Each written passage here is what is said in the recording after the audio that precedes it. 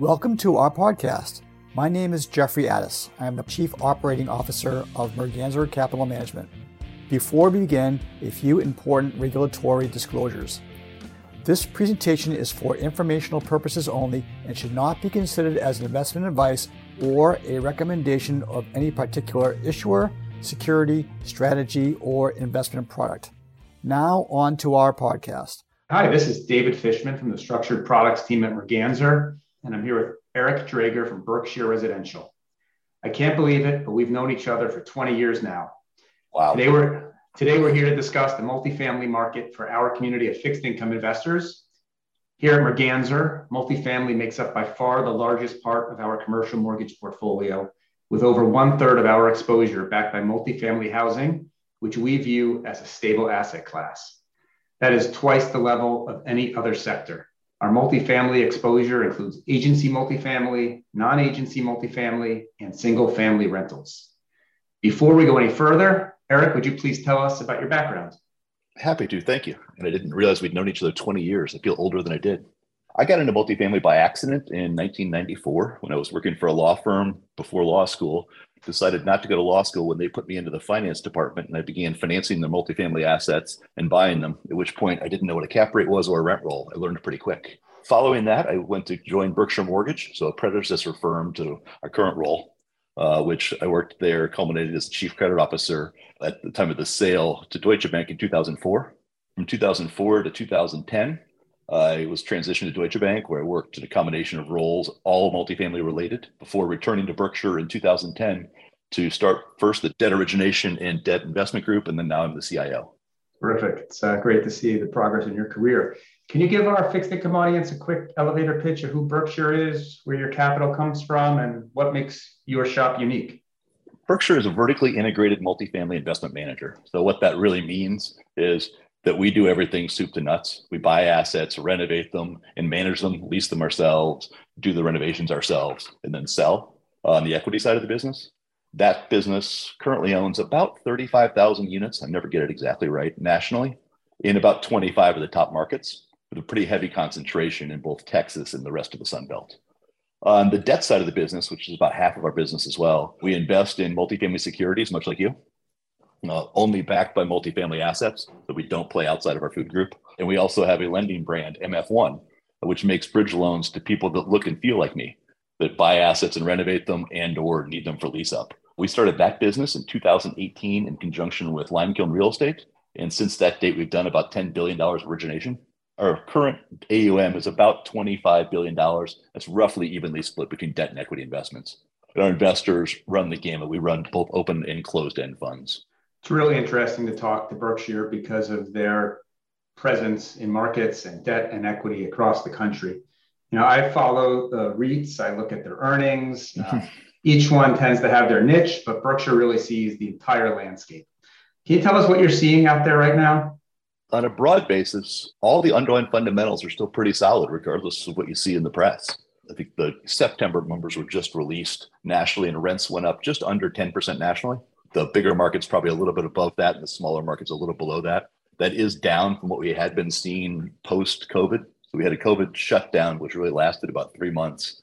Thereafter, we've seen across the country surprisingly strong rent growth in the neighborhood of high teens to mid 20%, which with operating leverage at about 35% typically means your NOIs are going up anywhere from right now low to mid teens to mid 20s to 30s during height of COVID in some areas. We are seeing a slowdown in occupancies. So we reached a national peak of about 97% in the institutional side. That's probably coming down closer to 96 and will trend down, I would think, over time back to long-term averages, which are more 94 to 95%. As you've seen the run up in costs, you are going to see household formation slow. One nice thing about multifamily and single family for that matter is it's relatively easy to predict demand. We know how many people need a roof. It's just a question of how many of them choose to rent and how many choose to own. And that number doesn't really fluctuate that much. So we've got a pretty good idea of what our demand will be for the next 3 or 4 years, notwithstanding what immigration does. Thank you for that perspective. You know, you mentioned COVID a few times and the shock to the system that apartments experienced. And there was a giant eviction wave that many feared during COVID, which never occurred. Is that likely to change with the recession that's being priced into markets for 2023? I really don't think so. I think what you saw both during COVID and then if you look back at the prior recessions, people's propensity to pay rent is strong. If you really think about the way people allocate their cash when they have a job or even unemployment, it's first food and then probably shelter second. So people will tend to pay money to keep their rent going. During COVID, we did have some interesting changes where you did have both rental assistance come into play pretty quickly, and that you also had eviction moratoriums that generally lapsed. The one current outstanding is really still LA, which has a restriction in place that lasts until the start of next year. But most of the rest of America is caught up. But even with that, we really didn't see the rent delinquency we expected. I mean, no one had been through anything like this, so we really didn't know what to expect. I personally predicted much worse collections than we saw, and we really just didn't see it. In fact, we saw the opposite. We saw rents really improve. And as people were able to move and relocate for jobs, you saw a big exodus from the Northeast and the West Coast to Arizona, Texas, Florida, and the Carolinas, Georgia. That probably is slowing now. It appears to be out of the Northeast at least. And the data is still coming out of the West, but I think the same is showing there. But we saw occupancies move pretty dramatically up and rents the same. So really the opposite of what we expected. I would expect the same this time, although I wouldn't expect you'd see the same occupancy and rent changes. Yeah, we also consider it to be a stable asset class, and we were really happy to see that eviction wave never occurred. But thinking back to the last recession, the post-global financial crisis, delinquency and loss rates in multifamily far outperformed other sectors. Do you expect the same again in this cycle, or have values run too far or bond yields climb too high to avoid larger losses this time around? I think it's probably too early to tell on the second half. You have seen a much different backdrop to what's happening in the market versus what we've seen historically. Historically, almost all the recessionary pressures were started by some sort of housing supply-demand imbalance. And here we have the opposite. We have a supply-demand imbalance, but we just don't have enough supply. We have a lot of demand. With that, we have seen obviously higher valuations given by higher rents, but we're seeing cap rates stay relatively stable. They have moved up for sure, but not dramatically. So you're not seeing major valuation changes. And you've seen such run NOIs over the last 3 to 4 years that most people should be generally in pretty good shape on the bottom line. And you also haven't seen the leverage this cycle as you saw historically. If you look at multifamily has one huge advantage on the liquidity side. Fannie and Freddie are always there, HUD to some extent as well. But so you have government backing for that. And most people tend to be a little more conservative in the leverage as a result by going to the agencies. So I think you'll still see the same type of performance, but it may be in a different area. Thank you. It's reassuring. Can you talk about how the changes afoot with inflation and bond yields that you referenced? It starts at the residential mortgage market and then bleeds over into lending conditions in the multifamily market. How is that playing out this time around? It's exactly what does happen. So you hit it on the head. We're not seeing the change from rent to own. So if you look at both rents, as I talked about, have gone up, even of course recently 10% year over year. That's not much when compared to the cost of housing. I think Fannie Mae released today is still about 11%, 10.7, I believe, year over year housing cost increase. But you've seen mortgage rates go from 3 to 7. So if you kind of add those two things together, your mortgage cost increase at an 80% mortgage is about 158%. So rent looks pretty good relative to that. But you are getting an affordability question. So housing prices will likely come down. But again, with that mortgage rate, it really doesn't make it economical to switch from rent to ownership. We're not seeing the opposite. So we're not seeing people come out of single family into rent. And I believe that's probably driven by the fact that a lot of those people do have 3% mortgages. So there's really no impetus to sell. And there really is no credit issues. Jobs are still running strong. Wages are strong. And long-term fixed rate mortgages are relatively attractive historically. The same is applied on the multifamily side. Everything is indexed off either the 10-year treasury or LIBOR primarily, SOFR today. With that, we've seen obviously SOFR go from almost 0 to about 4. That's passed through directly to sponsors. And rate spreads have gone on the agency side are up, but they're not up dramatically. So you haven't seen quite the same change on the spread side. On the bond capital market side, we have seen spreads gap out. So you've seen rates go from someplace in the neighborhood of 3 to 4% for long-term fixed rate to now someplace in the neighborhood of 6 to 7. And floating rate have probably gone from 2 to 3 to someplace in the 7 and up. So pretty dramatic. It's quite a change in just a few months. What has that meant for the competitive landscape as you look to originate mortgage product? And Has this translated to better structure and pricing for lenders? I'm guessing that there are less active lenders in the market today. Yeah, it seems like it. I mean, it's hard to really get a sense for that, but it does seem like there are less players. And I think some of that's also the demand for mortgages clearly goes down as rates go up. Multifamily does stay pretty stable, though. The biggest lenders are going to be Fannie and Freddie. So when you look at that, the market share is going to be pretty consistently around 40%. It might go a little bit higher as rates move and their cost of capital is a little less than everybody else's. But you are going to get better structures. You're going to get lower loan to values. Again, rates are going up faster than cap rates. So your loan to value and leverage is just going down as a result.